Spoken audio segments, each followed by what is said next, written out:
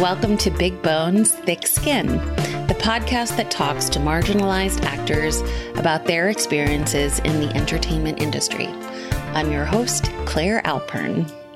This podcast is near and dear to my heart because I am a plus-size actress and have had to navigate a very specific journey in the acting world.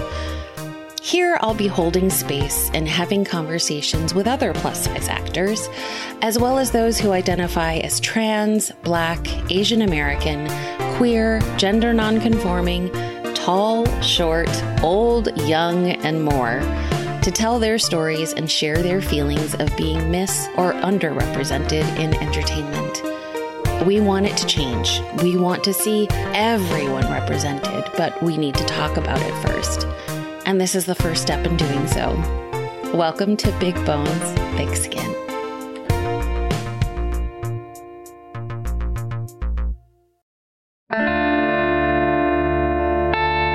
It's our responsibility to acknowledge that the land where we live and produce is occupied land. Chicago, Illinois is the territory of the Potawatomi, the Kickapoo, the Miami, and the Peoria peoples.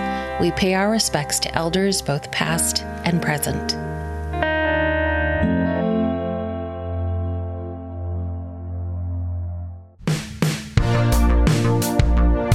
Hello. This episode, I am talking with Carissa Morell Myers, who is a huge part of the Chicago theater scene as an actor, writer, casting director, and advocate. She casts for Chicago-based Straw Dog Theater Company and Our Perspective Asian American Plays, which is an arts organization that supports Chicago-based Asian Pacific Island Desi American playwrights by granting playwriting residencies, hosting playwriting classes, producing live and virtual play readings, and more. In addition to this, Carissa was also featured in American Theater Magazine's 2020 roll call, 13 Theater Workers You Should Know, which highlighted her work towards diversity in the industry. She says, quote, "As a casting director, I believe that it's my job to be an advocate for the production, for the director, and especially for the actor." I knew of Carissa again through the Chicago theater community, but we had never actually met. I really wanted to hear her unique perspective, so I reached out and she was gracious enough to sit down and chat with me. This was our first face-to-face conversation. Here's my interview with Carissa Morell Myers.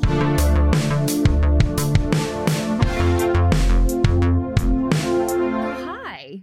Hello. It's nice to officially meet you. It's nice to meet you too. I know because we had just chatted on the phone, but it's always different, seeing. As close as we can get to seeing face to face. Right, exactly. So we've not met yet, although I've seen your work. I've seen you in the community a lot because I'm a little creepy like that.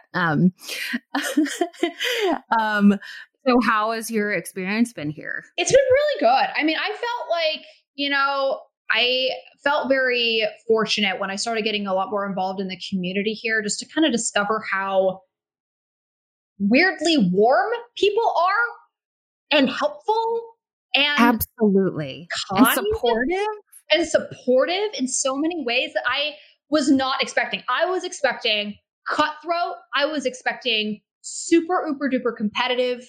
Because that was what I just assumed it would be like, and it's just not that way. Not to say there isn't competition. I think healthy competition is a good thing. And people are hustling a lot, that we're working, but there's also a sense of camaraderie that I was not expecting, but I am so grateful for. I have met just some truly incredible people here in Chicago. We're getting the chance to work with these people. It's just such a gift. It's such a gift. Like I sometimes I'll get to talk with people that are about to graduate or other students from UH that are, the current students now. And I'm constantly trying to pitch Chicago to them. I'm like, you want to come here. Trust me. Like it's incredible. Like, sometimes I'll meet with, but I was able to do that. I'd meet with new graduates that were moving here.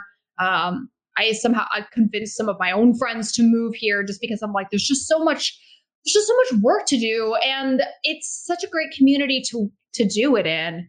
And I not to knock New York or LA, or their places, but I feel like I've talked to a number of my friends that they went to LA or they went to New York, and it seems like it's just a lot harder there in terms of trying to get work. Well, I'll talk to them and they'll be like, well, I took a class or I had a callback.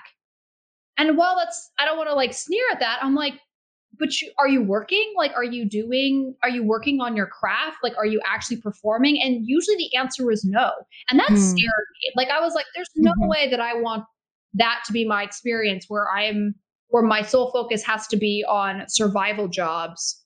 And not to say that isn't the case here. It's just a lot easier to do that here in Chicago, and also act and, do all the other things that I want to do. So it was a good choice. It was a really good choice. Good. I'm glad. And I'm, to kind of follow that, I'm from New York City. Oh, and, and I started acting there, and, and I'm not knocking New York because it'll always be my home. And I still have a large community there, a lot of actors, and I really, admire them and respect them. But I think you have very good observations where it seemed like, I feel like here I have, a fuller life. And this is me. I'm not, it's not because of where I live, although I think it is. And the combination of who I am and where I live now. Whereas when I was acting in New York, it was the survival job. And if I was not in something, I would spend all of my free time in classes, networking, just busting my ass. And so that between my day job, which was not very fulfilling, and all of this, I had no other identity. And so it's like you just spend all of your time busting your ass for a hopeful something, and then trying to survive at the same time. And I actually walked away from acting because I was just like, I can't, this is ridiculous. Like, and at the end of the day, I'm busting my ass. At the time, it felt like for something that's just completely narcissistic. Like, who am I helping? What am I leaving? What kind of legacy am I leaving in the world by constantly trying to, act? And so I did. I walked away from it. And my experience of Chicago, the community here is incredibly similar. I mean, it's just, coming from that where it is just so competitive. And you're lucky to kind of forge wonderful friendships within it. But I would say it's more competitive than friendly, whereas here it's way more friendly than competitive. And you're competing against friends. So you're not really competing. You're just like, you know what?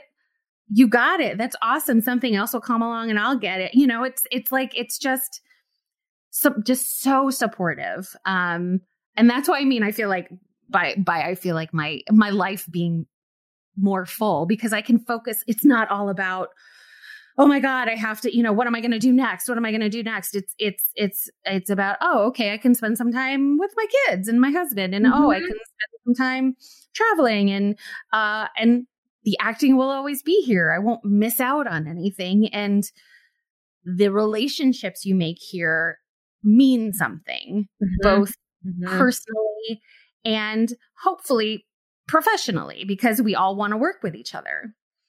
So that's my little soapbox. Yeah. I did want to focus a little bit on the reason why I contacted you. Yeah. Because you are a casting director. You're an actress, obviously, an actor, I will say. You're also a casting director. Yes. You're a casting director for?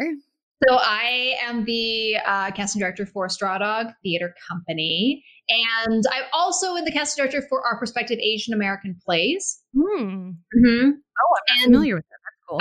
Yeah, we are an organization. We're actually going through our 501c3 process right now, so that's very exciting. But it's a place where Asian American playwrights can get resources, and also in the before times, we would do readings periodically throughout the year, public staged readings. We've hosted them at Steppenwolf, Goodman Theater, Victory Gardens. That's great. Yeah, and actually, my show Fragmented was produced through our perspective. Oh, nice. Yeah. Very nice. Cool. Yeah. And you have been featured in American Theater Magazine. Correct. Yeah. So I was a part of their, what was it, like winter 2020 or 2021. I'm not sure how that actually goes. The roll call, primarily for my work as a casting director. Yeah. But also with it, and they also pointed out how much diversity is important to you. Yes. And using that as both a casting director and I would imagine as a playwright and an actor. Tell us a little bit about what brought you to becoming so vocal about and active in trying to integrate. Is that right? I don't know. Anyway, make things more diverse, as it clearly needs to be. Yeah. So, I mean, I was an actor, and I was very frustrated when I would go to shows. I mean, even here in Chicago, like, I felt that I kept seeing so many casts with just white people. I mean, or primarily. And I just, it bothered me. It bothered me because I could tell that the stages were not reflective of the community that lives here. And I had just come from Hawaii, where the opposite is true, where they have the most colorblind casting practices in Hawaii, because it's such a melting pot. You know, white people are in the minority there. So when you look at the stages, it's just whoever is best for the role gets the role, and the best person is usually a brown person. So that is where I had just come from. You know, and it was a breath of fresh air, you know, because originally I was in Boise, Idaho, and it was kind of the same thing where I saw mostly white people playing all the good roles, all the lead roles. And then if there were any people of color at all, we were lucky to be featured at all. We were in the background. We were in the ensemble. That was mostly my experience in undergrad as well. I was in the ensemble. I was in the chorus. Wow. Was never given a lead role in a play. So, you know, when I moved to Hawaii, I saw that it was possible. I saw that it was a beautiful thing to happen. And then when I came here to Chicago, I was reminded of what my experience had been in Idaho. So, and as an actor, I don't have the amount of power that people behind the table do. I just don't. The best I can do is to come into auditions, be prepared, act my butt off, try to get a role, and then when I do get it, I'm on stage, and that's what I can do. So I felt very compelled to get behind the table. I, at the time, was an ensemble member with Rediscover Theater, which is unfortunately now defunct. But I talked to the artistic director, and I just straight up said, I want to help with casting. At the time, the theater had actually been producing very diverse work. So I was like, let me help fix this problem. I just wanted a chance to have my voice heard in making these casting decisions. And then from there, I went to Straw Dog. And when I was interviewing for the position, I was interviewed by Kanome Jones, who was the cast director at the time, and you know, she's moved on to Victory Gardens. And then Lita Hoffman who was the artistic director at the time. And I basically told her, I was like, listen, I have an agenda straight up. I'm not going to lie to you and say that I don't. But I am really passionate about seeing diversity on stage. And when I say diversity, I mean in all forms. I mean, you know, racially diverse. I mean, like body type diverse, ability diverse, gender diverse, just because I felt like I had grown up never really seeing my face on the TV or on the stage. Right. And I don't want people to have that same experience. Mm-hmm. I want them to be able to look at the stories that are being told to them and be able to see themselves, not just being forced to have empathy for the characters, because I feel like that is something that I had to kind of learn, right? where I would try to put myself in the shoes of whatever white character I was being shown. I'm really good at that. I know how to do that. I've been doing it my whole life. But I was like, it's not enough. It's not enough. People need to be able to see themselves on stage. And I think that by doing that, you will be able to appeal to a broader number of folk to bring them into your theater so that we can all have this kind of community-based experience and conversations around what we're seeing. You know, I've been to plays where I've sat in the audience, you know, even here in Chicago, and sometimes I'll see a diverse stage of actors, and I'll look in the audience and it's mostly white people. Like, I'll be one of the few people of color, and I'm like, this is outrageous. There are people of color on stage. You should be promoting this to the communities that live here in Chicago so that they can come and see. Anyway, that's a whole other conversation. But I just felt really compelled to kind of champion that cause. And I'm not saying that I'm the only one. There are a lot of really fabulous casting directors in this city that are doing that work. I just happen to be a little bit more annoying about it. Which I know it's kind of like a bad word for a woman to say that. No, but it's true. Like, I'm okay with being strident about, you know, championing diversity on our stages, just because I think it's time.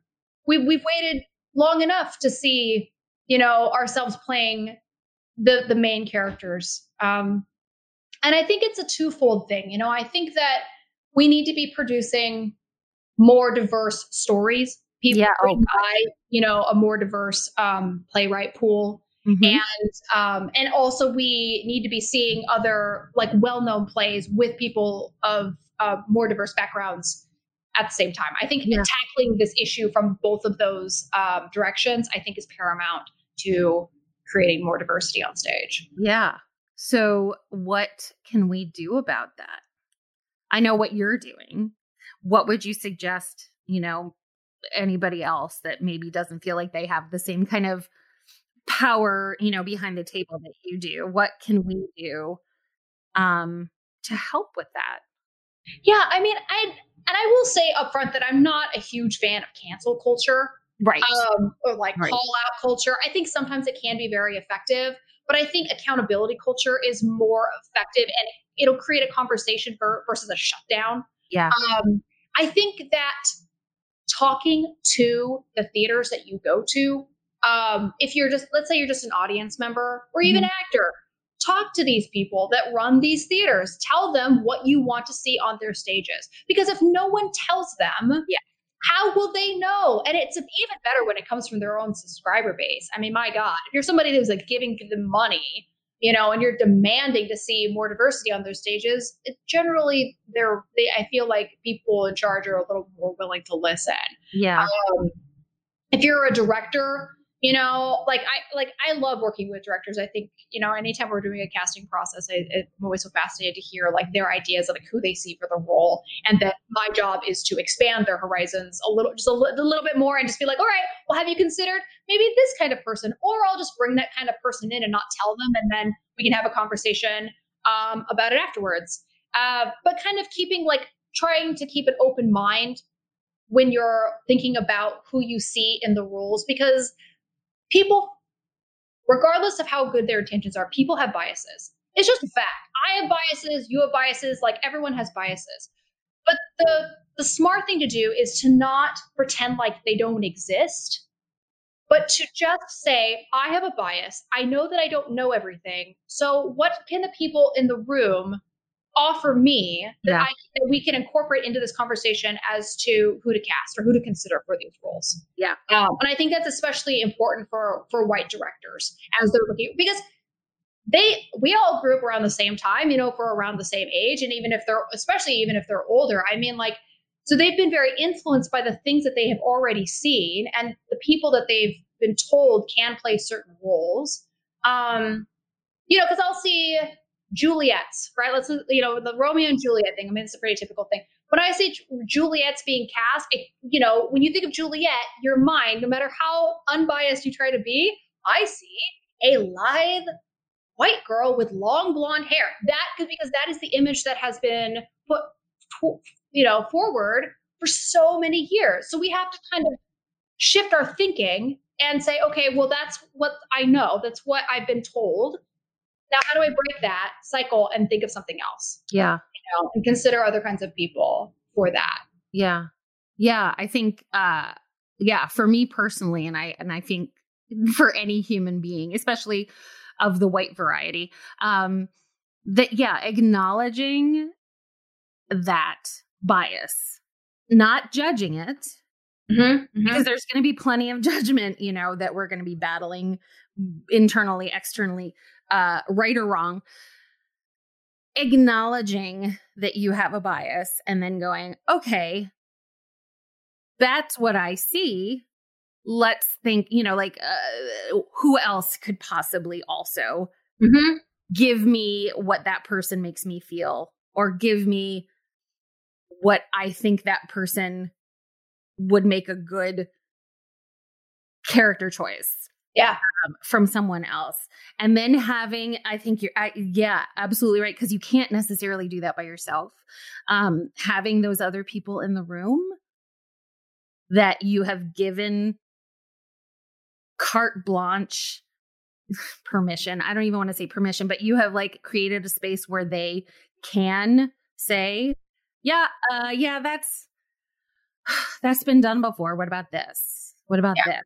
And I think the fact that you can say that's been done before will get any director to be like, oh yes, you're right. I don't want to do what anyone else is doing. Cause that's the whole thing. Like they want to do something new and different. And it's just like, oh, you're right. It's really, it's a very interesting time. And, clearly everybody has some kind of responsibility to help fix the situation. And I think many white people are having a hard time understanding what role they should and can play in that, and what responsibility is actually theirs without getting defensive and just walking away from the whole thing and saying, well, I don't have a problem. Everybody does. Anyway, so let's go back. So you're from Boise. I am. Yes. You started acting pretty young. Yeah. So my first actual performance was when I was 3 years old. I sang in our church. It was a rather large church. And I think I actually remember it, which is weird. I mean, I have some memories from when I was 3, and that was definitely one of them. And I was performing basically ever since then. Like I acted in our church skits, in our church plays. I was homeschooled, and when I was 16, my parents were basically like, well, we've taught you everything we can, so why don't you just go to college? So you went to college at 16? I did, yeah. So I took I took all the tests. I took the ACT, SAT, PSAT. I took some like Compass tests for the school to see if I was like smart enough to get in, and I was smart enough. So so I started at 16, which was completely wild because like I said before, I grew up in a very conservative house, and my dad and you had been homeschooled this whole I've been homeschooled. Wow. Yeah, I showed up to college knowing less than nothing. I felt like I was so nervous. I was like, I don't know if anyone's going to like me. I was basically jail bait. I mean, it was so like, going into that theater department at 16 years old, being like, I'm here. I don't know who I am or what I'm doing here. I'm trying to figure it out. Oh my God, they must have been like enraptured. Like, cause you're in this alien, in the outer space way, where not only do you look different than a lot of other people, especially in Imagine Boise, but you've been homeschooled this whole time and you're young. What made you decide to do theater? So I had kind of started this theater group at my church and had been directing like plays that I had either written or stolen, basically. Like I wrote an adaptation of Lion, the Witch, and the Wardrobe before I knew that copyright was like a thing. So terrible. I'm like kind of ashamed that happened. But well, I was like 16 at the time. I didn't know shit.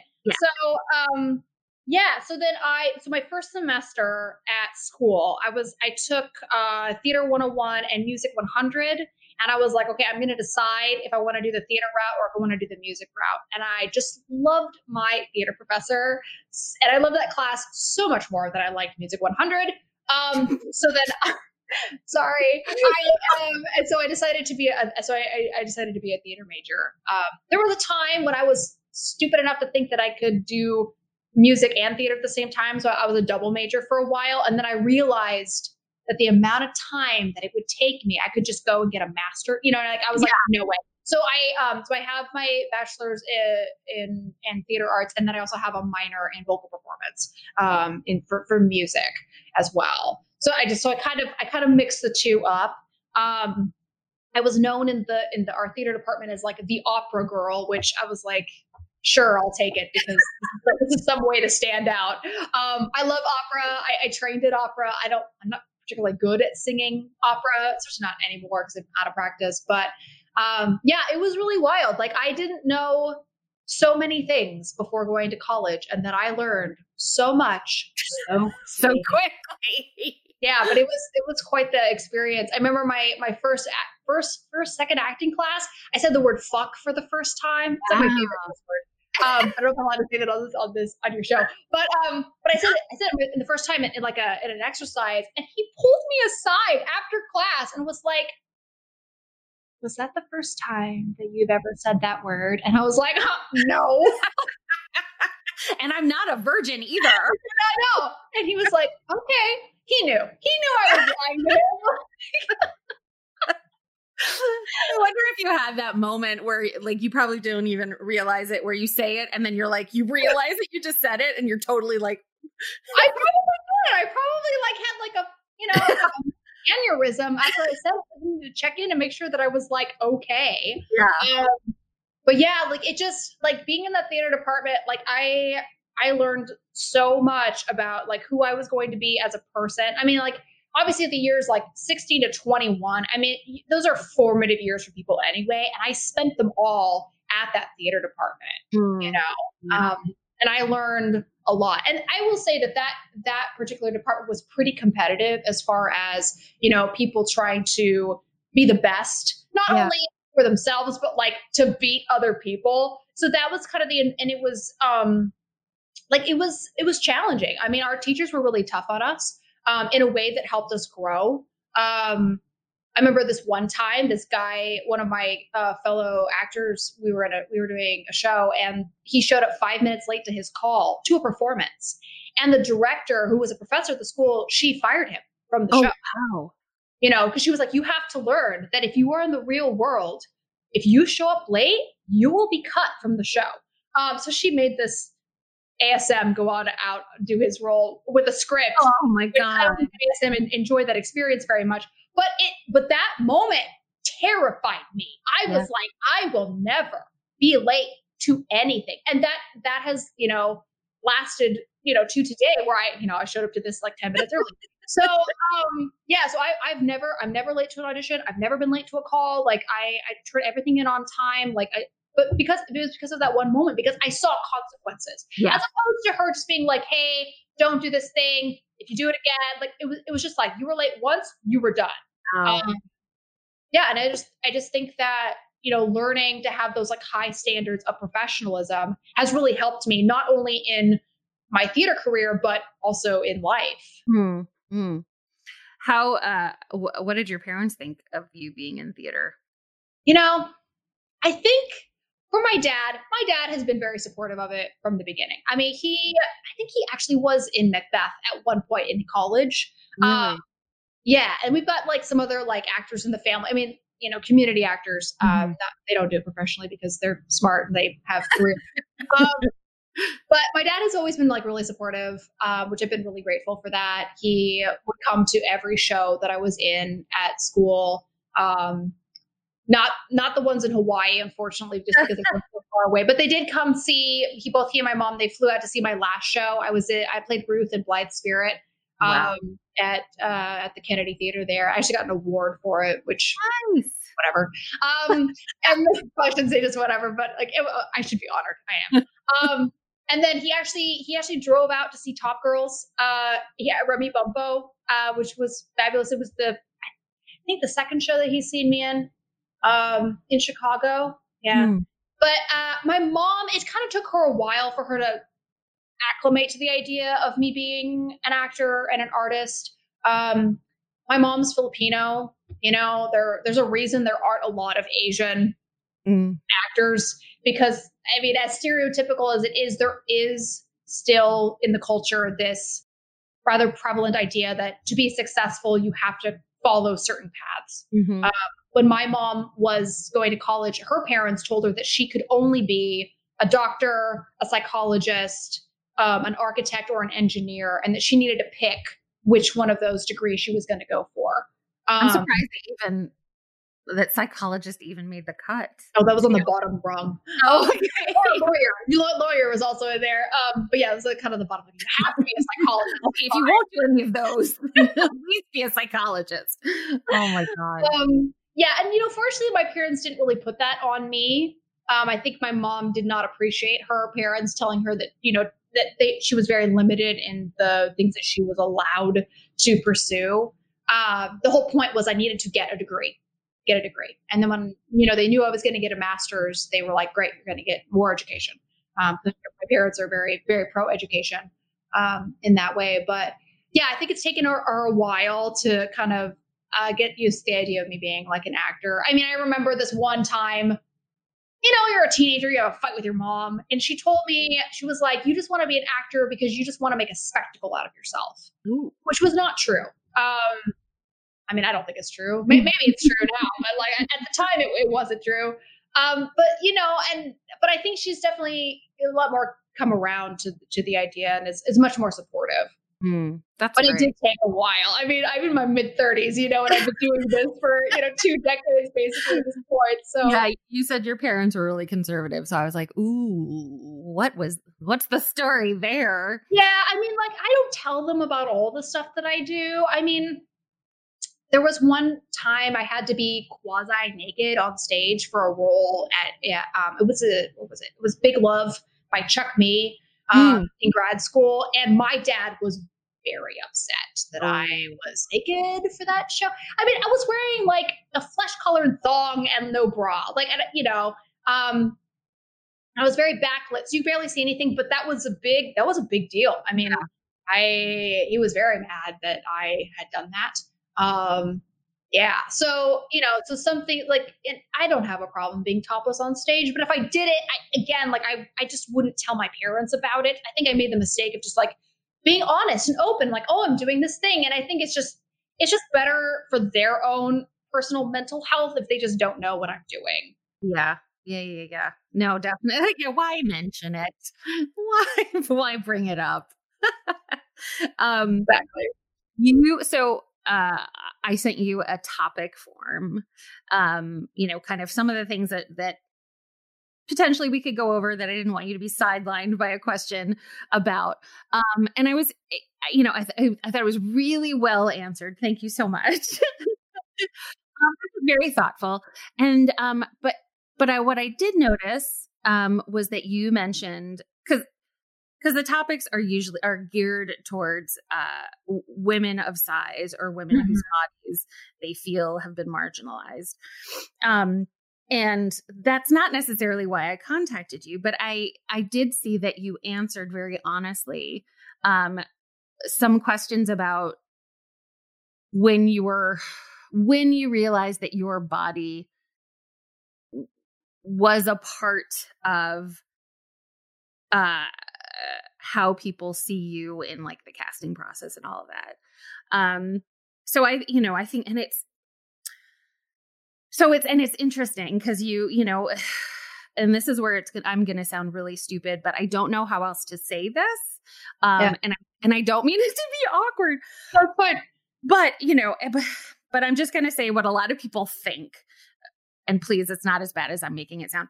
But to me, you look absolutely like perfectly sized. and everybody sees everybody else in different ways than they see themselves. So it was intriguing to me that you had answered about your weight specifically. Mm-hmm. So I'd love to talk about that a little bit, because I think it's really important to hear all kinds of perspectives on it, because our bodies are such an important part of ourselves.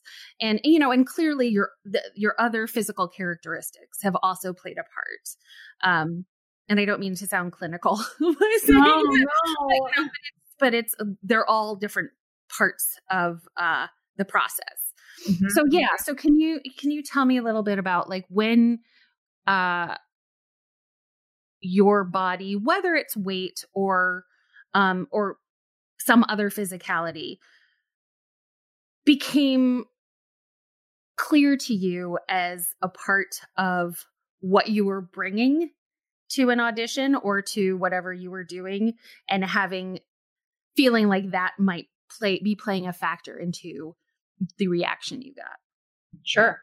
So, and the thing is, like, I can objectively look at my body and I can see what other people see. Mm-hmm.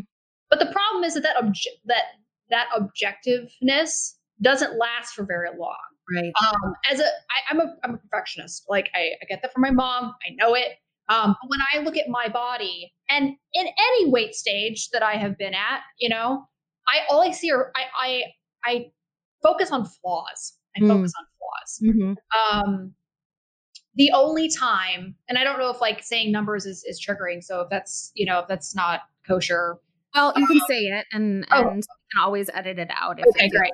The only time that I ever felt quote unquote thin enough was when I was significantly under 100 pounds. Wow. The only time that I remember looking in the mirror and thinking, I look thin and I look good. That was when I was, I believe, 16 years old. When I was 15, so it's kind of funny. For whatever reason, when we go through puberty, on my dad's side of the family, when you hit 15, you gain like your baby fat just like there's just more of it or whatever. Mm-hmm. So we've all gone through my siblings, my dad, we go through our fat phase. Mm-hmm. Your face is fat, like your belly's fat, and then you slim down. Mm-hmm. You get taller, like you're going through puberty. Things are changing. But when I was 15, I remember looking in magazines and seeing all these long-limbed, tanned white girls who were very, very thin, and that would have been like the 2000s, or like early, would have been like seeing images from like the late 90s and the early 2000s when everyone was like, rail thin, and like that was the aesthetic of the time. So when you're, when you're looking at yourself and you're like, okay, am I beautiful? This eternal question. Am I beautiful? Am I worth it? Am I worth anything? I saw something in the mirror that said no to me. And I was a healthy kid. I was very active. I was pretty athletic. I was running around all the time. I'm actually proud of the fact that when I was, that age, like I was beating boys my age. I was like running. We'd have races, and I was faster than them. Mm-hmm. But then when I started looking in the mirror, I don't know what happened. It's like a switch went off in my brain, and I was like, I have to get thin. So I just stopped eating. Like I would go for days without food. I would lie to my mom. I would say things like, I'm just not hungry, or my stomach doesn't feel good, or whatever. And the weight just started like falling off my body in a very fast, not healthy way at all. I didn't know it at the time. I thought it was great. Right. And then at the end of that, I don't know, like few months period, that's when I was way under 100. And I looked in the mirror and I was like, oh, I finally look good. But I was so weak. I couldn't do all the things that I had wanted to do. Mm-hmm. I would play tennis, and I couldn't do it. I couldn't keep up with anybody anymore. And it sucked. And I didn't realize at the time just how damaging that was for my body. And this has been kind of like an ongoing thing in my life where this relationship to food has just been so toxic, where it's like, these foods are good. These foods are bad. If you eat the bad foods, you're a bad person. Very judgmental view. It's just so toxic. It has taken me a very long time to kind of retrain my brain out of all these messages that were pushed at me. And the thing is, like, they were pushed at me. I didn't come up with these messages myself. Like, these things were like told to me.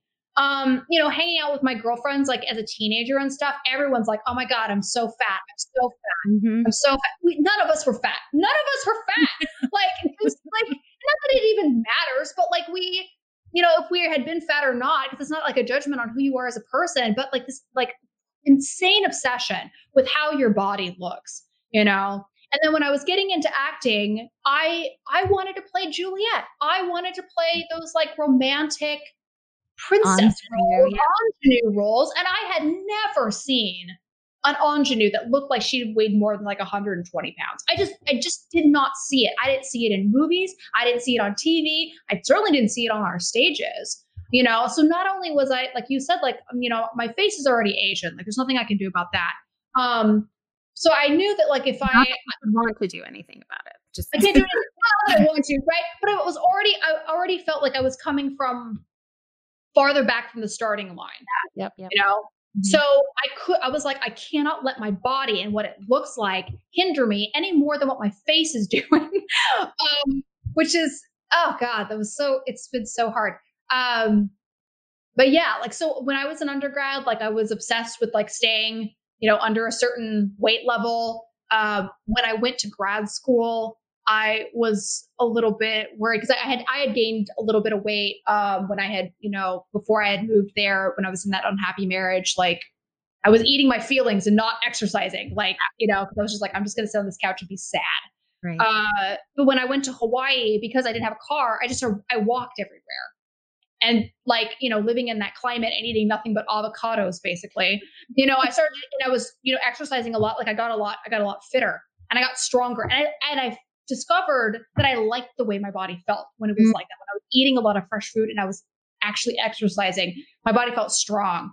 And I really liked that. But I noticed, as anyone who has lost weight, does, is that people give you compliments. Yeah. There's just like, and so it kind of feeds your ego and you're like, yeah. Like I am looking good. Like I am looking sexy. I was getting divorced and I was like hot divorcee,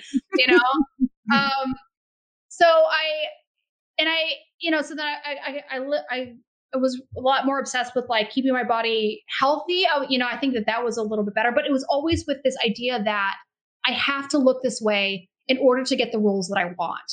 When I moved to Chicago, it was the same thing because I expected this place to be a lot more cutthroat than it is. And so I was like, okay, I have to look a certain way. When I was in Hawaii, when I knew that I was going to be moving back to the mainland, I just started growing my hair out because I was like, ingenues have long, pretty hair. I actually hate having long hair. I don't like it. Mm-hmm. I cut it short now because I can do what I want. But I was like, I have to stay fit and I have to have the long, glossy black hair because everyone else does. And I mean, I would say that I think that doesn't feel as true as it did before. And I don't know if it's just because I'm seeing more diversity on stage or if I've just like hit the age where I just like don't give a fuck anymore. I'm just like, this is what my body looks like. And if you don't like it, then I don't know. There's nothing I can do about it because I feel like what I have done or really tried to do is hit a healthy equilibrium where I'm not starving myself. I am exercising. I am eating my vegetables. Like, so it's more about trying to be healthy than anything else. But sometimes it's difficult. I mean, there was a situation where I auditioned for a role, and I marked this down in your form, where I auditioned for a role, and oh man, Claire, I wanted this role so badly. I really, really wanted it. I mean, it's one of the, it's every now and then a role or a project comes along that you're just like, I would cut my own heart out and hand it to you if you would just let me do this role. And it was really, really close. I got down, it was like the third callback, and I didn't get it. I was devastated. And I remember talking to a friend of mine who had also auditioned for that project, not for the same role, but a different role. And she didn't get it. She didn't get it either. But she told me, she was like, I think the reason that you didn't get it is because you need to lose about 10 pounds. And it came from her. It came from her. She told me that.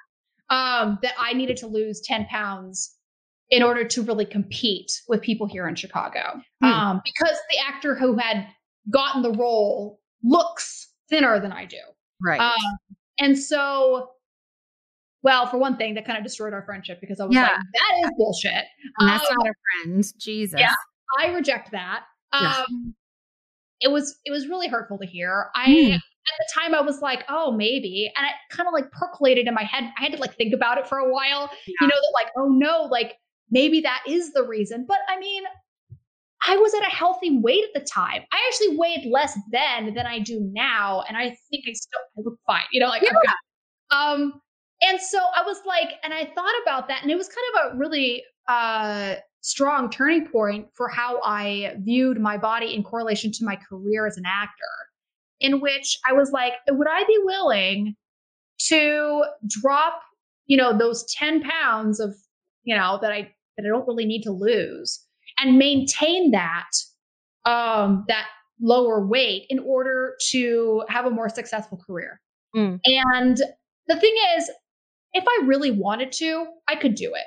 Like, but the amount of work and the amount of deprivation and unhappiness that I would have to go through to be that underweight, I just am not willing to put my body through it anymore. I'm just not. I'm too old. I feel like to play that game with my body with this like yo-yoing of my weight. Like it's not healthy for it. I don't want to do that. And honestly, if that was the reason why I didn't get the role, then fuck it. Like I wouldn't want to work with that kind of a person who's casting it anyway, or that, that director who's like, oh, these two actors are of equal talent. Let's just go with the thin one. Like I don't want to work in that room. Well, and that's going to be my next question is, as a casting director, have you ever not cast someone because of their size? No. Right? I mean, I would never do that unless like it was something like really specific. If the role was like, this is an emaciated, skeleton person. Like I'd be like, okay, we probably shouldn't hire someone who's like at a healthy weight or above because clearly we need bones. Right. And you wouldn't call them in. I wouldn't even bother calling. I'm going to waste anyone's time. Right. So, no, but like I've never felt that. I don't.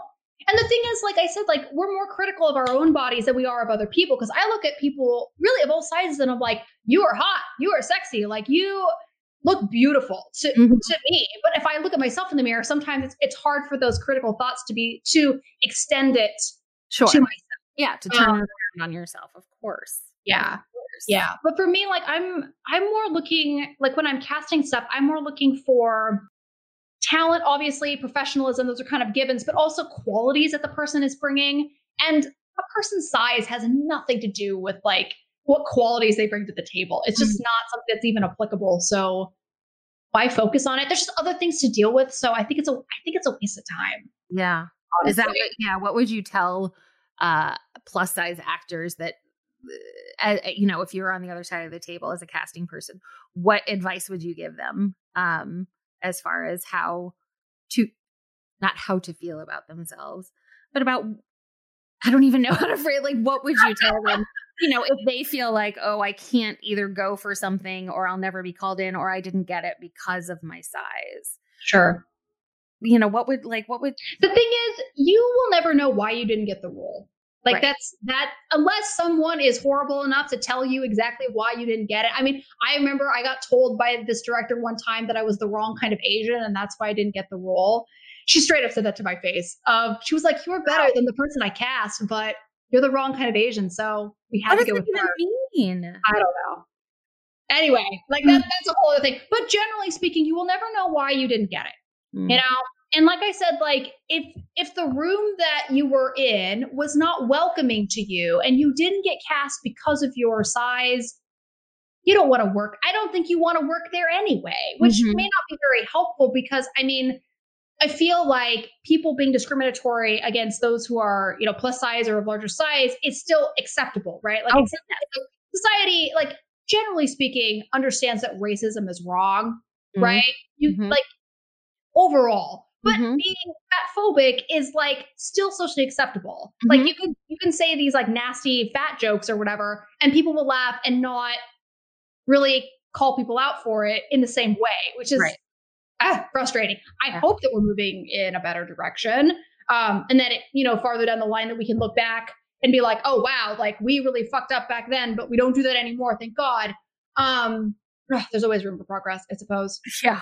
But that's a really great question. I wish I had like a better answer than just keep trying. I mean, the thing is, I do this as, a person of color, is that like, I don't think there's anything wrong with emailing the casting director and saying specifically, I want to read for this role. I do it all the time, even for roles that I'm like, I probably will not get that role or even audition for it. But I once did it when there was a production here in Chicago where they were doing Othello, and I submitted my materials. They asked me to read for Bianca, and I was like, you know what? I'm just going to ask. So I asked to read for Iago. I was like, I don't think they're going to let me do it. I'm an Asian woman. I have never heard of an Asian woman playing Iago before. Like, what a role! What a role!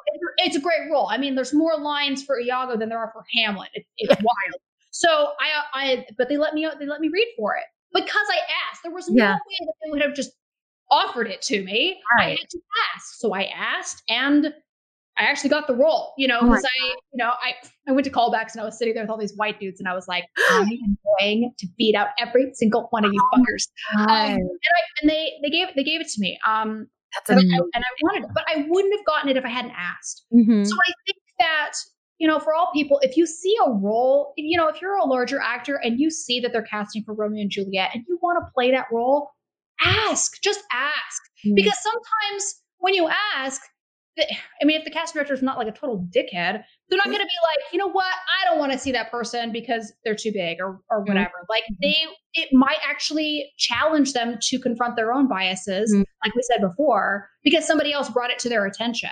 It's easier to confront it when somebody else brings it up than you try to like do it all yourself. Like it's just impossible. Right. And maybe they don't have those other people in the room to say, hey, consider all these other people. You don't know what the situation is. So maybe they do need that nudge.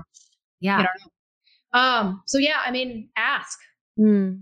Just ask us. If somebody came to me and was like, listen, like I'm really keen on auditioning for this role, I would be like, absolutely, send me a tape. Like, no harm. Yeah. Like, please show me what you've got. Like, my whole job as a casting director is to solve problems. And I am praying anytime someone, either comes in the room or sends me a tape that like, this is going to be the answer to this problem that I've got. Yeah, right? Yeah. I think a lot of actors kind of forget that, like, we want you to do well. We want you to succeed and to shine and, to do the thing to the best of your ability. And we want you to, show us what you're going to bring to the table. I think it's just really important. Do you, when you go and audition, do you have to remind yourself that the person behind the table wants you to win and that is not sitting there judging you going, oh God.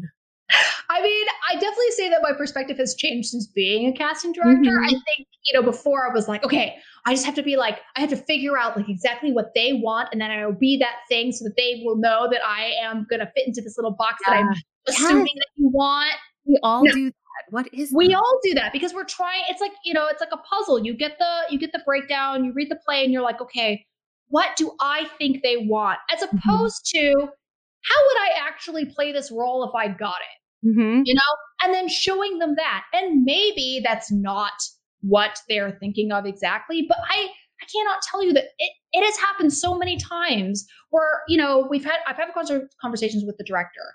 They have told me what they're looking for, how they want a certain role to go, how, whatever. And then a person will come in and do something totally different because it's just how they are approaching the work from their own original point of view. Yeah. And then it like, blows up the entire viewpoint that we originally had. And it opens the play up in a new, fresh way, just because people are being themselves. And I think that that's so much more interesting than seeing a person try to come in and try to solve this problem of like, okay, what do you want? I'm going to try to convince you that I'm the person that can be like how I think you want it to go. It has definitely changed my perspective on how I approach auditions. Yeah, that's good. Yeah, that's good. It's true though. I don't think I have met another actor that doesn't go through that, and luckily at a certain point you kind of realize that that's not the way to approach it. But I think because I think the conundrum is, as an actor, you're speaking someone else's words, you're taking someone else's direction. Therefore, you have to try to fit yourself into that. You're not being asked to do a one woman show where it's just Claire on the stage. You're being this character. So it's so foreign to us to know and to go in and approach it as in, I am enough. Like they're calling me in because they like me. And I can bring something very unique to this that no one else can, even if we deliver it the exact same way. And it's so hard because we're so used to being told what to do and what to be, to kind of have that same confidence in who we are and bring just as much of that to an audition. And I think people that feel marginalized for whatever reason, whether it's age, size, race, culture, gender identity, whatever it is, they have that added complication and challenge that they need to navigate on top of it. I mean, I can only imagine what a trans person might feel going in for something and being like, at least, and again, I can only imagine. Right. But who am I? Do they see me as a woman here? Do they see me as a man? If the role is female, am I too masculine? I can only imagine what they have to go through. And then also try to bring themselves.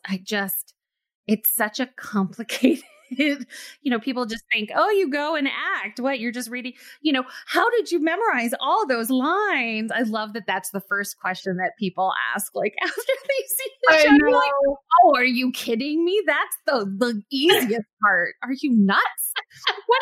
Didn't you see me rip my heart out up there? What? Forget my monologue. God. Yeah, it's just really complicated. I don't know. I just feel like there's space for us to work on diversifying in every sense of the word, in every way. Clearly, race absolutely needs to be addressed. But there's, somebody brought up height the other day and I was like, oh my God, yeah, that's a very specific journey as well. What if you're a tall woman? Like I spoke to someone who I think is like at least 6 feet. And she was like, do you have any idea what that's been like? Do you, even if I were thin, do you think they would cast me as an ingenue? No. It just blew my mind that, and that's not considered a flaw in normal society, but yet in the industry, it's not part of the cookie cutter. The mold. It's just really, really interesting how intricate the whole thing is. And everybody seems to be affected by it in some way. It's true. Like I'm only 5'1", like barely. So I'm pretty short.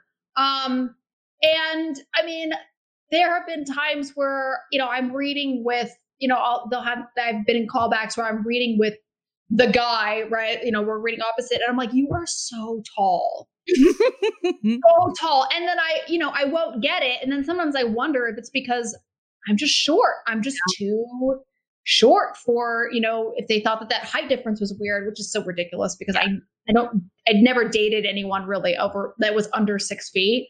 So like I'm used to, tall dudes.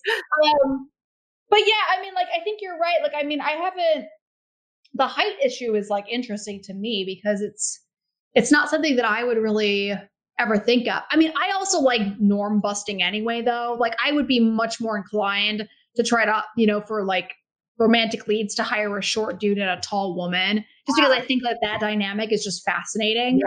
Yeah. Than like the typical like shorter woman who's like 3 inches shorter than the guy or, whatever.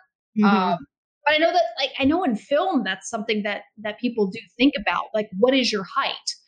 Because they're trying to do like camera levels and stuff. So having leads that are, similar in height is a lot easier than, having to get the box out for you to stand on. I've been through that. The apple box. Get 3 of them, I know, I'm like, come on. Jesus. All right, switching gears a little bit. What if you could, what's your dream role? I'm just going to go straight for that.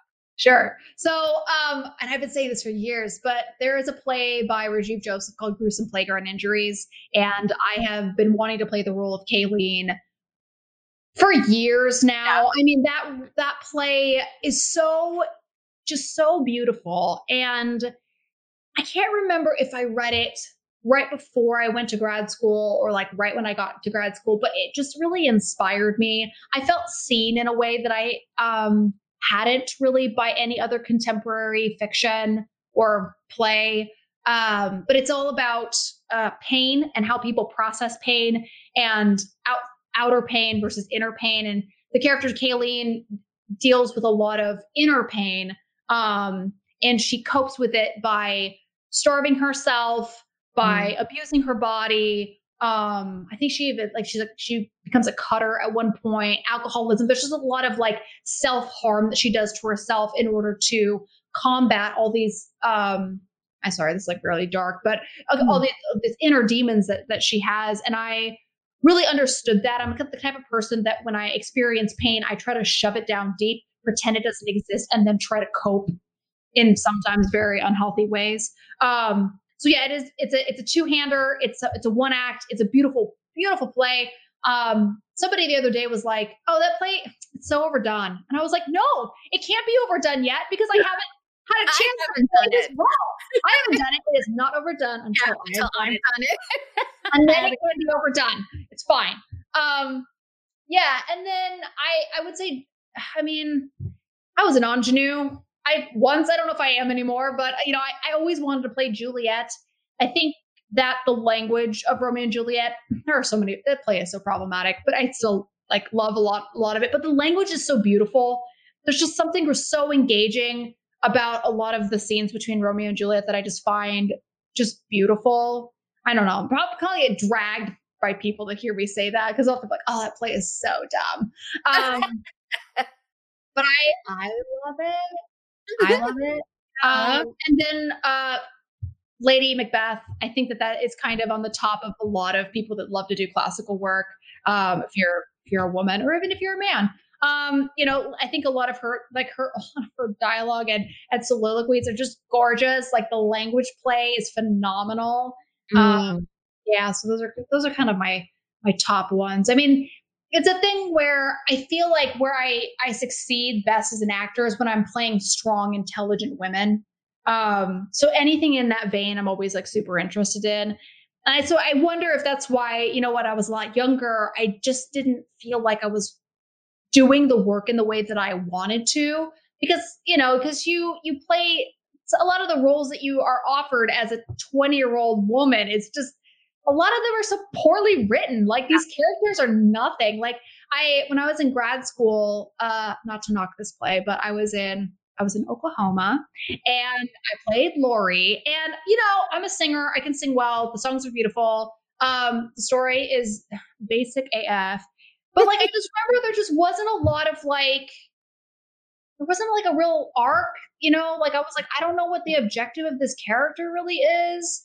And I didn't know if I was just being a stupid actor. Like I just couldn't figure it out, or if it was just the fact that this character is just kind of written to be fairly two-dimensional. I mean, it's written by like two dudes, so I don't know that they really understand how women think or talk.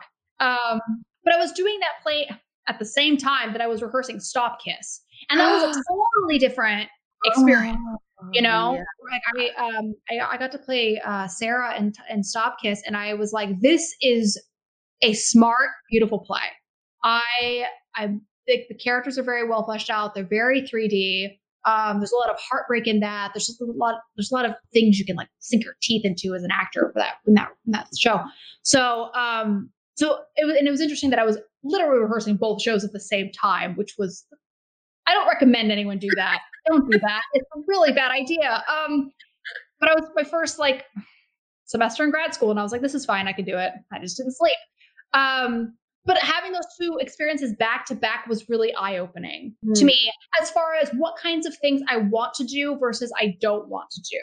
And I generally figured out that like, I don't really want to do musical theater. I mean, there are some musical theater pieces that are very deep and the characters are a little bit more fleshed out, but generally speaking, I'm like, I just don't think that the quality and the caliber of characters written for women is at the same level yet. Would you consider yourself drawn to more classical pieces or contemporary? You know, as I've gotten older, I feel like the draw for contemporary pieces is there. I mean, I was much more into classical work. I still would really love to play some of those Greek characters, you know, like Clytemnestra. That would be just, I would love to play that role. But I feel like with a lot of contemporary plays,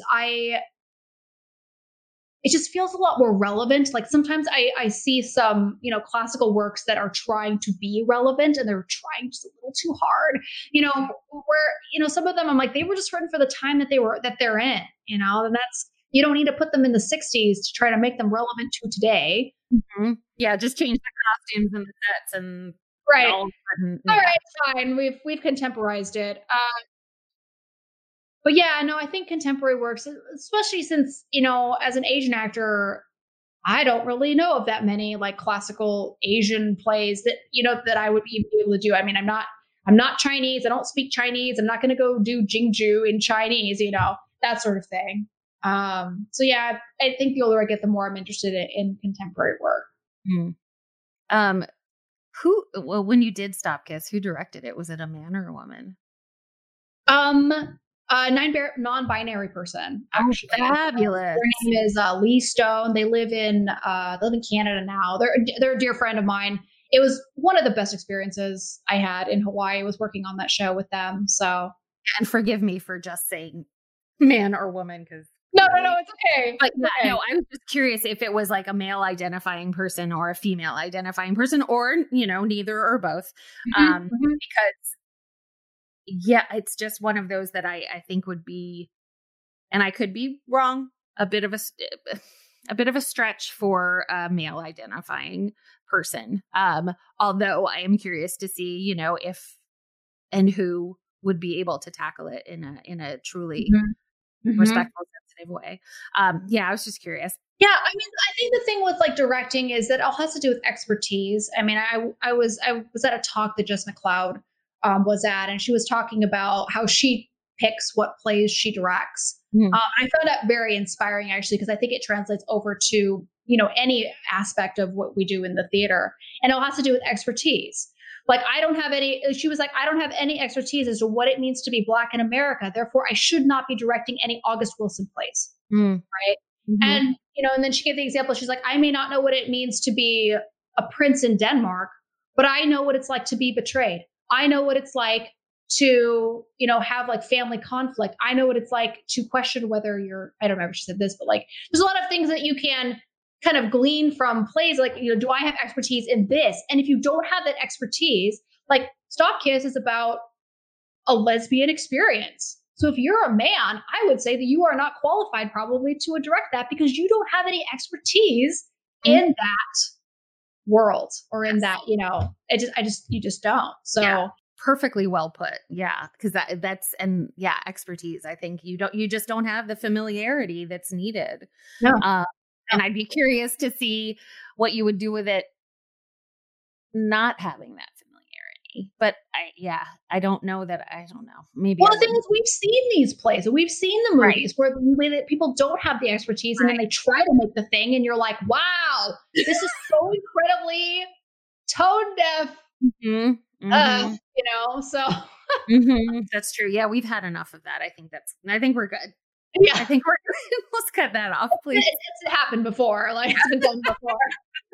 So here's something that I ask people, and it sounds like a job interview question, but I genuinely, where do you see yourself in 5 years? Like, what do you see yourself doing? Sure. Well, if I'm not in New Zealand, which I'll see you there. Yeah. I really want to be an artistic director of a theater company. That has kind of been my goal since I was in high school. Was to be the leader of a theater company. I have a lot of opinions, and I feel like, being in leadership and having power, to amplify whatever opinions I have on what stories we should and should not be telling, is where my heart has been drawn for so many years. And I feel like, I've said for a while now, I'm like, I will be an actor to the end of time. But I think that as women, and I hate to say it, but I call it the expiration date. And that's not something that I personally believe, but it's what, like, as an industry seems to believe, where like you hit 35, 40, and the number of roles, the quality of the roles, they just go down, which is unfortunate. And I think incredibly sexist and unfair, because no man has to deal with that. You can act as a man at any age, and you have lots of roles to pick from. But I feel like my leadership skills, my organizational skills, and just the way my personality is, I feel like being an artistic director is my dream, and it's not to bully people around or to like boss anybody, to do this or that. But I think that what this world needs is a lot more cultivation of talent, cultivation of diverse talent, of diverse voices. The older I get, the more I just see that need festering. And so that's really just what I want to do, to create a place where actors and designers and artists can really flourish and have a place where they can continuously work on their craft and become the best artists that they can, and to produce their best work. I remember there was an interview, I believe, with Sir Ian McKellen, who said that kind of this like death of repertory theaters, where you have like an ensemble that grows up, literally ages together, creates shows together, and you're constantly working, has been very detrimental for actors, and that it's harder for us now at our generation to become the best actors that we can be, because there's just so much time in between when we're working on projects where you're not continuously honing your craft. And he was like, that's why, he's like, you're not really going to see in this next generation any Laurence Oliviers. You're not going to see any Judi Dench's, because we just don't have that opportunity to get in with a company and then just be there for 20, 30, 40 years. Oh, it's the same as like when you're like mastering your craft, like it takes, they say like 10,000 hours. And I'd say with acting, I think it's even more, personally speaking.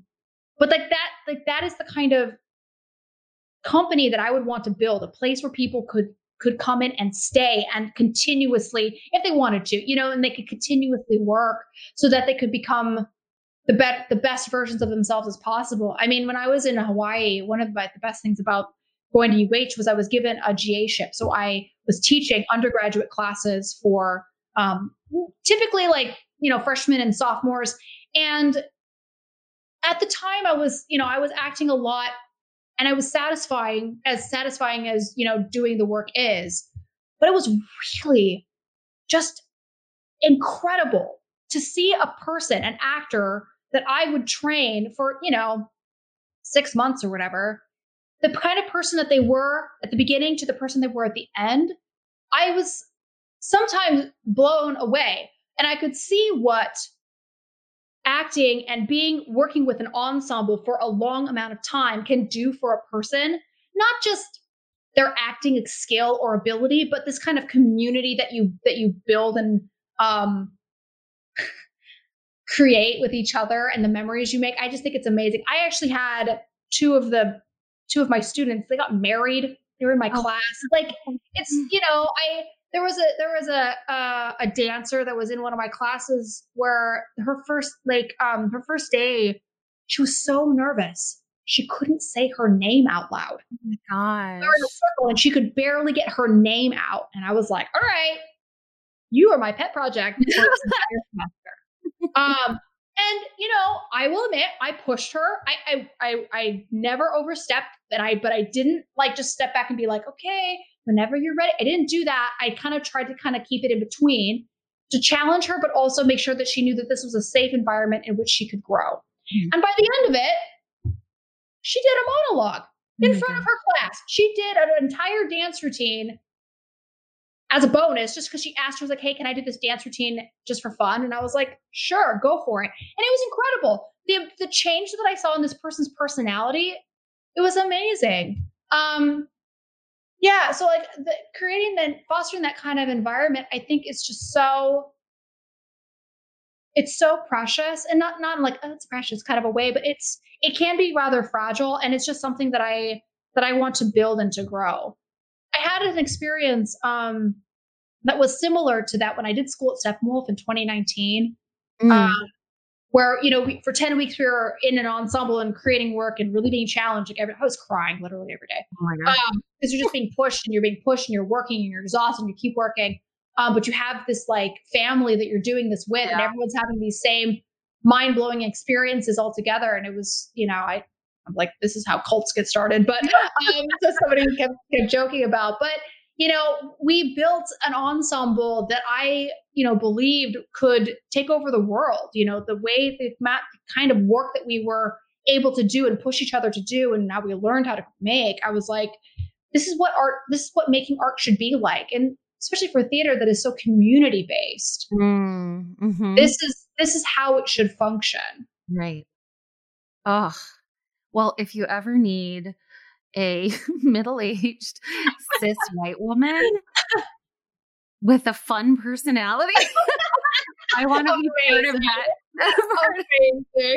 Yes, that sounds absolutely amazing. And just oh God, I love that. That's my big dream. And I keep saying that, I want to be Anna Shapiro, basically. Yeah. Like I want to run like a rep, like an ensemble based rep theater that, that just produces really good work and has good people working in the ensemble. Yeah. So I don't know how I'm going to accomplish this, but like that is my ultimate goal. I think putting it out there is the start, because you never know kind of what will come back to you. Do you see, like, is Steppenwolf kind of an example of what you think that could be? Or, are there any other theater companies that you think are close to that? I think a lot of people look at Steppenwolf as like the pinnacle of what ensemble theater should look like. And for good reason, like how they got their start. It was like, a core group of actors that, they were like going on to create gritty theater in a church basement. I think that's like the coolest thing I've ever heard. Yeah. To go on and to create like kind of the work that they have. I think that it's really impressive. I don't want to like take them to task, but I do wish that their ensemble was a lot more diverse. I know that they are aware that that's something that they are addressing. But I'm also like, you need to do it faster, because like you should have done this how many decades ago? Yeah. But that's I love Steppenwolf's work, and like I went to their school, so I probably shouldn't. Yeah. I'm trying to think really. There are companies in the city that do a lot of like ensemble based stuff. Like, I'm a really big fan of Red Tape Theater. Yep. I think everything that I've seen there has been so visceral. I always leave there feeling like I just stepped off a ship. I can't find my footing. I'm like, I just went on a journey. Wow. I love their work. I would say the same for Broken Nose Theater. I feel the same way when I see their work. And of course Straw Dog, because I work there. I'm not an actor there, but I love this camaraderie that we all have with each other. I was able to join the ensemble because we kind of changed how things function. And I'm a part of the ensemble at Straw Dog now. And it's just really great working with like-minded individuals that we're all trying to, we're trying to survive. I mean, like, that's been the kind of the big thing is, trying to survive it. But yeah. And I know that theater can very much follow a capitalist model, where it's like, do you have the money to make the art that you want to do? I mean, it's the eternal battle. Do you do it for the money or do you do it for the art? And yeah, I mean, the thing is that I'm a socialist. So I mean, I feel like the government should give us money in order to make the art that we need to, like they do in Germany, and it's possible. But I think it would be, if I were to, have a theater company like that, like I would really want to ensure that not only would we be financially solvent, but we would also be able to pay our artists what they deserve, and I think that that's a big conversation that has been going, through the community. I mean, it has for a while, but especially with the pandemic, because we all have all this downtime to really sit and examine, like, what did we just do? What practices have we been doing that we can, leave in the past? And I think that, equity and pay is something we really need to be able to address. But I also understand that it's difficult because a lot of theaters, I mean, we've never been in the business of just making money, generally speaking, unless you're like a large commercial theater, but that's like an entirely different ball game. But it's a thing where, we need to be figuring out how to pay our artists what they deserve, and if we can't, then find other ways to compensate people for the work that they do. Like I've one conversation that I've been really interested in recently is this idea of abolishing 10 out of 12s. Yes. Or 10 days, right? Because it's a big ask. I mean, for the actors, it's hard because you're there for 10 hours. The tech people are there like 16 hours a day. How much are you paying them? Are they getting paid like $500 to do a show? Maybe if they're lucky. Like, it's outrageous. They're getting, by hour, it's like $1.16. Like, that's so sad. And like, not only just sad, just like inappropriate. Like it's, and I know that, like I said, like I know theaters have not had the money in the past, but I think resource pooling should be something that we should consider. Like, I'm a big fan of, like, especially like non-union theaters doing co-productions. Like, if you don't have the money yourself to do a production, why don't you get involved with another theater that has similar values to you, produces similar kinds of work, pool your resources, and then be able to pay the people who work there. Anyway, I can go on like the whole thing about that, but yeah. It's good. Manifesto, girl. That's amazing. Yeah, do it. Well, there you go. There's I have a lot of opinions. So. We all do.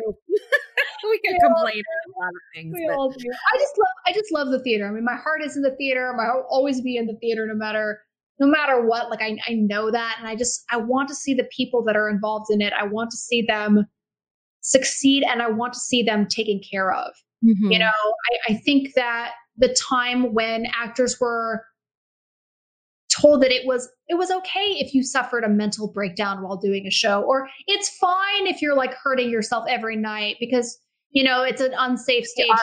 You have to do it for the art. Like, I think those days are over and done with. Like, one of my favorite professors in grad school, he was very old. He was in his 80s. And he told us about how he used to do this show called Action in the Afternoon or Adventure in the Afternoon. And basically what it was a live TV show. It was like, I mean, this is really offensive, but Cowboys and Indians type of show. Where they would just put the camera and you're like, all right, go. And it would be live. And they would have the bar fights that they would have. They were actual bar fights. They were actually swinging and hitting each other, which no stage combat. They're just like, all right, do it. And then he told us about there was one actor who hated these fights. And so he would be the actor diving under the table, hiding. And they knew this. And so one time they like pulled the dude out and like beat him up. And I was like, how is terrible. That's not professional. Or there was a time where, my teacher was told to just fall off this wagon that was like riding along, in the desert. He was like, you want me to just fall? They're like, yeah, just so you're just going to fall off. You're going to like leap off. There was no padding. like that, like nothing. You were just expected to do the thing. And like, I just think we've come so far from that. But like, I think we even need to go even further, where people's like safety, like you should not be. And that applies obviously to mental health as well. It's not just, people like joke around like, oh, if you play Hamlet, you'll have a mental breakdown. Why does that need to be the case? Right. Why on earth is that like an acceptable standard that we're like not only saying is fine, but also being like, you're not doing the role right if you're not having a mental breakdown. Right. Oh my God. Anyway. Oh, only a good actor would have a mental breakdown. Exactly. Exactly. Yeah. And you know what? I've done that before. Like when I was in grad school, I was like, this is the time to try everything. And I did the thing where I, basically like pushed myself into a mental, like bad, like mental health to do a role because I thought that was what I was supposed to do. And it sucked. And I didn't do any better. In fact, I would argue that I did worse than if I had, resources to keep my mental health at a good level versus being like, no, I have to suffer for my art. Oh God. We need to get rid of that. Yeah, absolutely. Absolutely. I totally agree. Is there anything else that you wanted to talk about? I haven't asked. I don't think so. Like, I think we touched on a lot of things that I clearly have very strong opinions on. I love it. I could literally go on forever about like my utopia of what I want the theater world to look like. Now somebody do it. Do it. I'll help you. But I was really inspired actually when I was watching the inauguration. And I can't remember who it was. I'm so sorry. But somebody was talking about how the point, and maybe it was probably Joe Biden, but the point is not to have a perfect union, but to have a more perfect union. And like that term is having the more in there makes it a lot more applicable because nothing is perfect. If humans have their hands in it, it will not be perfect. We are not perfect by any means, as much as we might really try. So I don't think the point is to create perfect theater, but I think more perfect theater. And that's something we can all strive towards, no matter what area of the theater you work in, whether you're an actor, a casting director, no matter what budget your theater. No matter what budget, you can strive for more parity, equity, and diversity. Absolutely. Well, you have been amazing. I'm really glad that I reached out and that you agreed to do this because you've definitely taught me a lot. This has been incredibly educational. It's been an eye-opening experience in a lot of ways. And I really appreciate you taking the time to share these things with us. Absolutely. Well, thank you so much for having me. Like, it's obviously like a really great opportunity to meet you. Like, kind of face to face is great. Talk about these things. I mean, I'm always excited anytime anyone wants to talk to me about these topics. Just because I think it's important that we talk about them rather than just, and I think that there's a lot of mystery to especially like what happens with casting, because actors, a lot of us, we don't know exactly what's going on like behind the scenes. So I think anytime I'm able to kind of talk about it can be very helpful. Yeah. And I think I and it's interesting, a lot of casting, pretty much any caster director that I've heard asked these questions have all answered the same, where it's just like we don't even think about that stuff when we're watching you. We called you in because we like you and we think you're talented. And then we hope that you will make my job easier by having us, being right for it. It's never, and I don't, it's a shame that society has conditioned us to think that there is something wrong with us if we don't have the perfect body, the perfect whatever. And I would hazard a guess that even people that have the quote unquote perfect body also face their own challenges. And not an easy ride either. So I think we have a lot of work to do. I agree. Thank you so much. This has been great. This has been really, really helpful. And I love your perspective and your voice. So thank you. Thank you for having me. Thank you.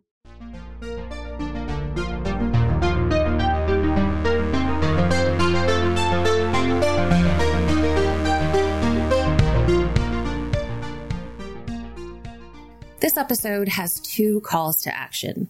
The first of Carissa's highlighted organizations is Asian Americans Advancing Justice, who advocate for policies that protect and uplift immigrants, Asian Americans, and other communities of color.